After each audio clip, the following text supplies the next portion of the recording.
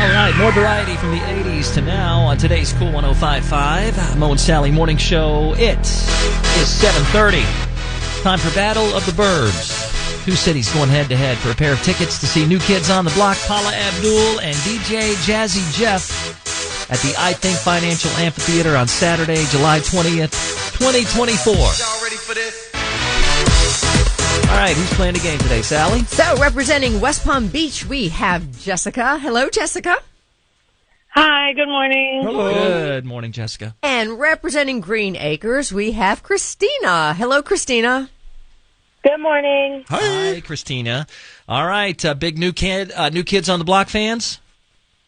Oh, yeah. Okay, at least one of you is. Okay. My daughter is. Okay. Your daughter is. Okay. Playing for the All right, daughter. well, that's good. All right, well, Jessica and Christina, welcome to the show. Thank you so much for kicking off your day with us. I'm going to ask you trivia questions. If you know the answer, you shout out your name one time to buzz in, and then we'll ask you for the answer. If you do blurt out the answer first, the point will not count, and your opponent will have a chance to steal that point away. Best of 5. Good luck to you both. Here we go with question number 1. Who is this year's People's Sexiest Man Alive? It was just announced last night. Yeah, it was. And but we Mo talked announced about it the day before. I did. All right, so no answer there. Okay. Question number 2. Roy G. Biv is a device commonly used... Christina, your guess? The rainbow. The rainbow, yes. It's commonly used to help people learn the colors of the rainbow. That is correct.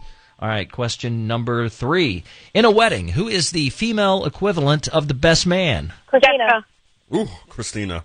I think Christina just edged you out, Barely. Jessica. Christina, your guess? The maid of honor. That's right. That is correct. Score? Greenacres has 2. West Palm zip. All right, we're up to question number 4. What unit of liquid measurement has the abbreviation PT? Christina. Christina, your guess? Pint. Pint And that's a win. is correct. Wow.